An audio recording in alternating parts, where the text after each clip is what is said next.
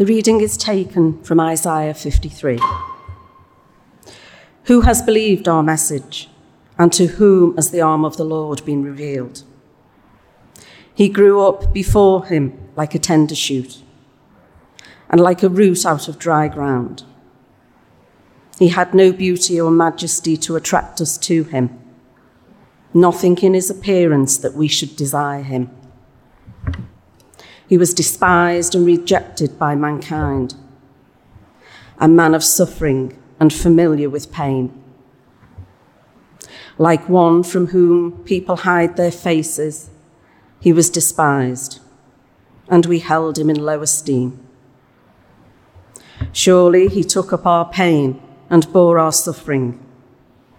Yet we considered him punished by God, stricken by him and afflicted.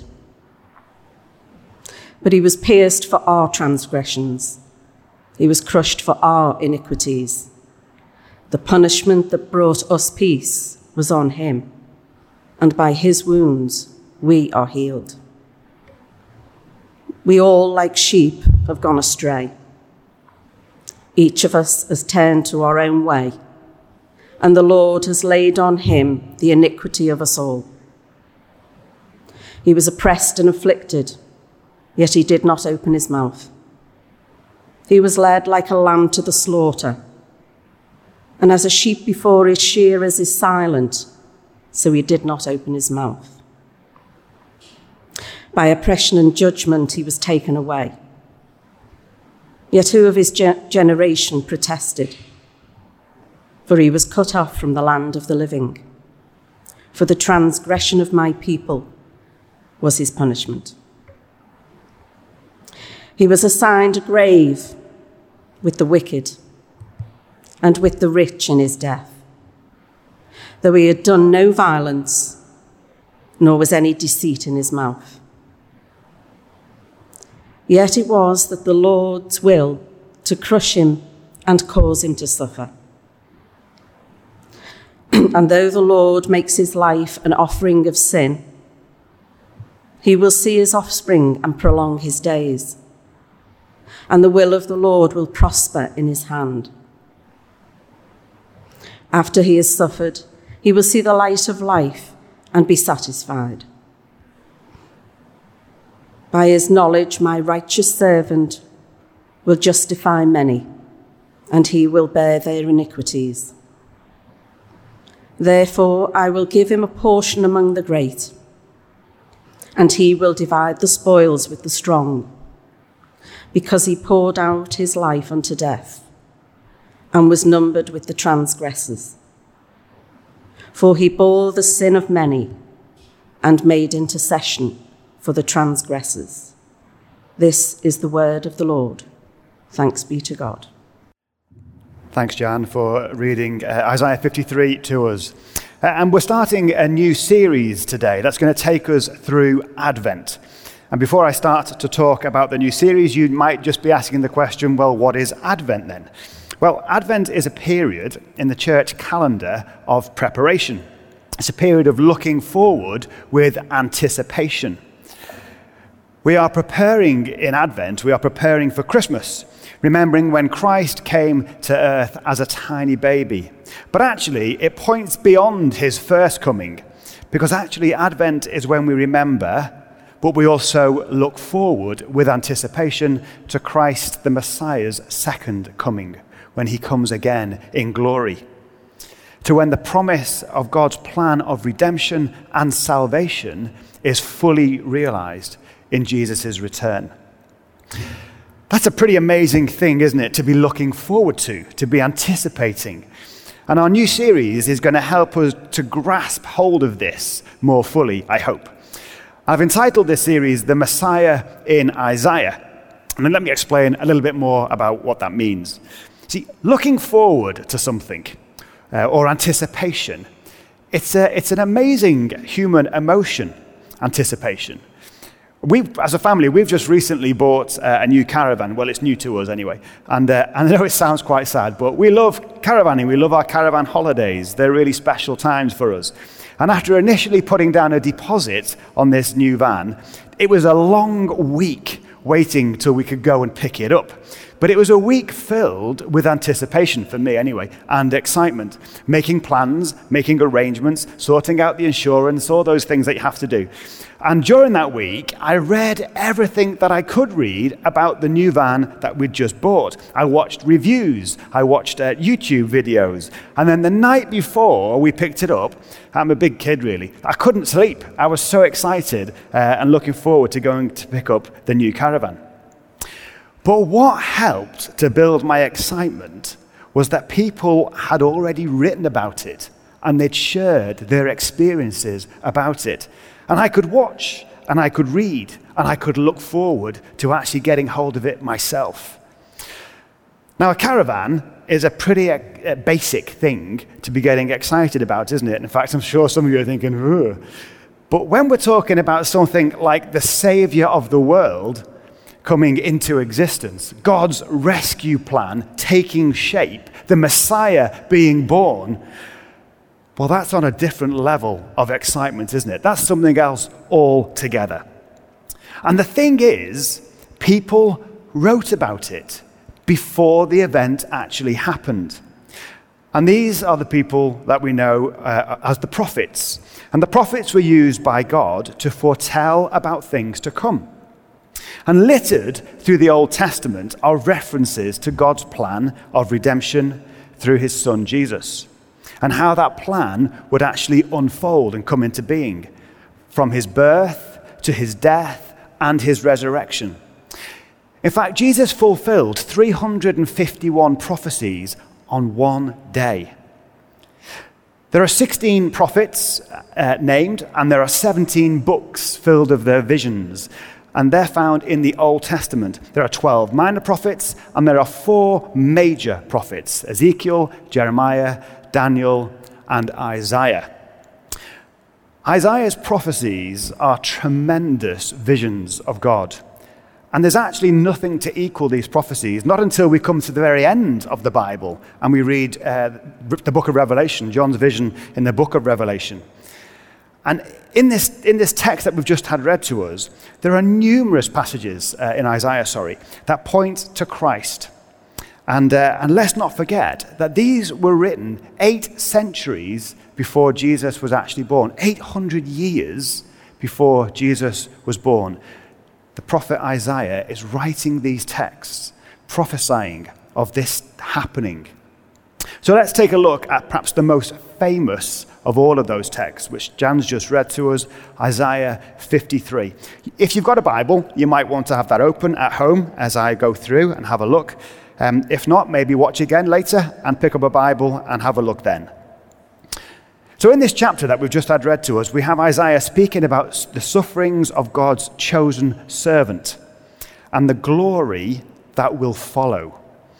And as we read through this chapter with our don't forget, we are people of the New Testament, so we've got our New Testament eyes on.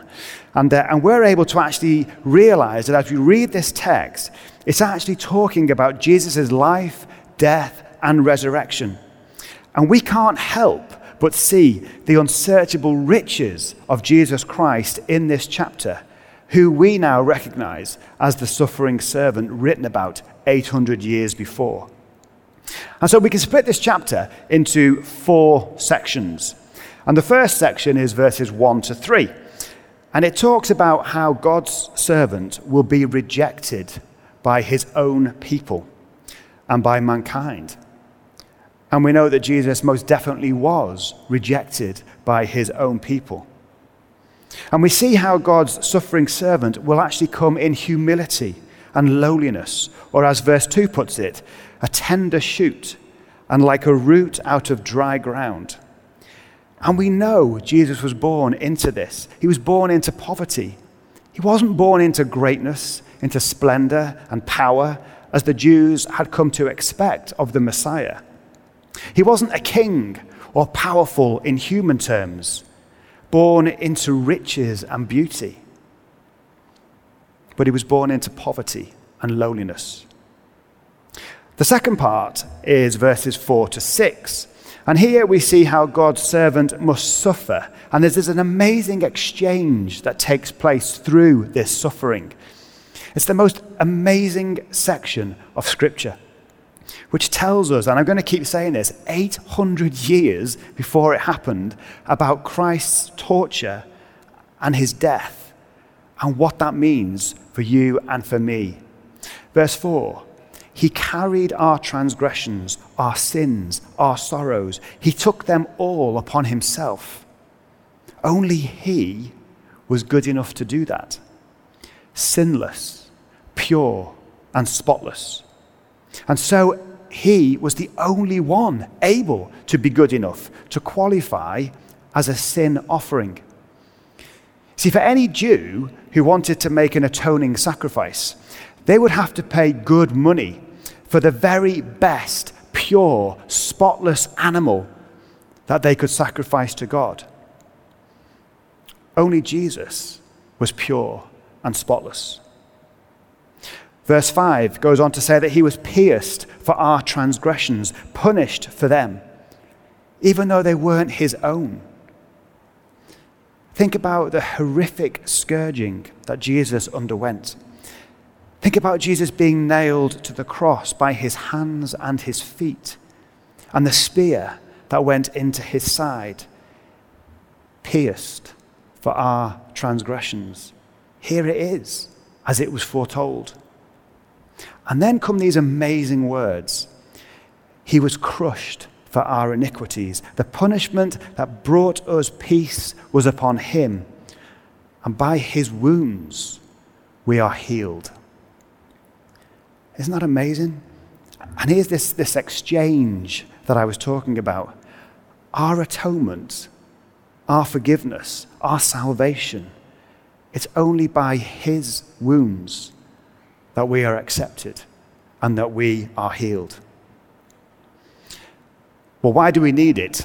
Why do we need this? Verse 6 goes on to tell us that we all, like sheep, have gone astray. We've all gone our own way. We've distanced ourselves from God. We've turned from the Lord. And yet the Lord takes that out on him, not on us. The rejection is placed upon him and turned onto him. The third part of this amazing chapter is verses 7 to 9. And here the verses clearly evoke the trial of Jesus and the crucifixion. Verse 7, he was oppressed and afflicted, and yet he did not open his mouth. He was led like a lamb to the slaughter.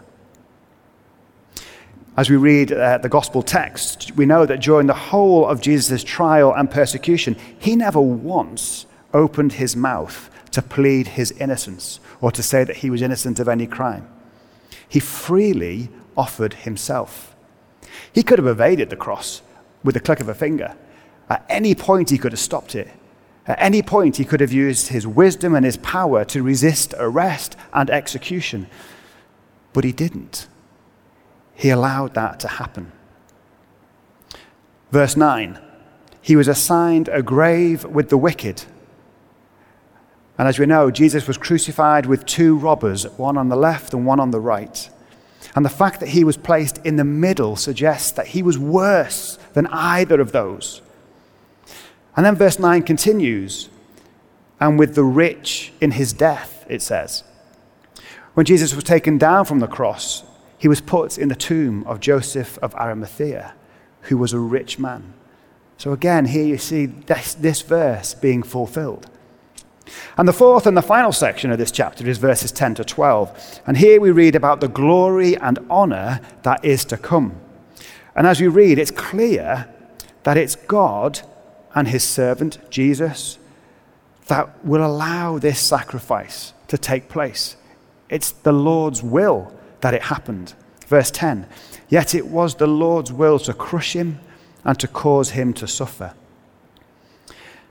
And yet it clearly points towards the resurrection after the suffering, and to redemption and to justification. Verse 11, after the suffering of his soul, he will see the light of life and be satisfied. By his knowledge, my righteous servant will justify many. Pointing towards the promise of life eternal in him for each of us. And as we read this amazing chapter, we must not forget, as I've mentioned numerous times, that it was a prophecy written 800 years before Jesus was born. And yet it's so clear that the prophet Isaiah is foretelling the manner in which the Messiah, Jesus, would come and fulfill God's plan of atonement and salvation. It's remarkable, isn't it, that even after reading this chapter alone, and there's multiple chapters we could read in the Bible, but this chapter alone, to me, is just so amazing, that even after reading this, still today, there are people who would argue that Jesus is not the Messiah, that this is not the case. It's as if their eyes are closed to the truth.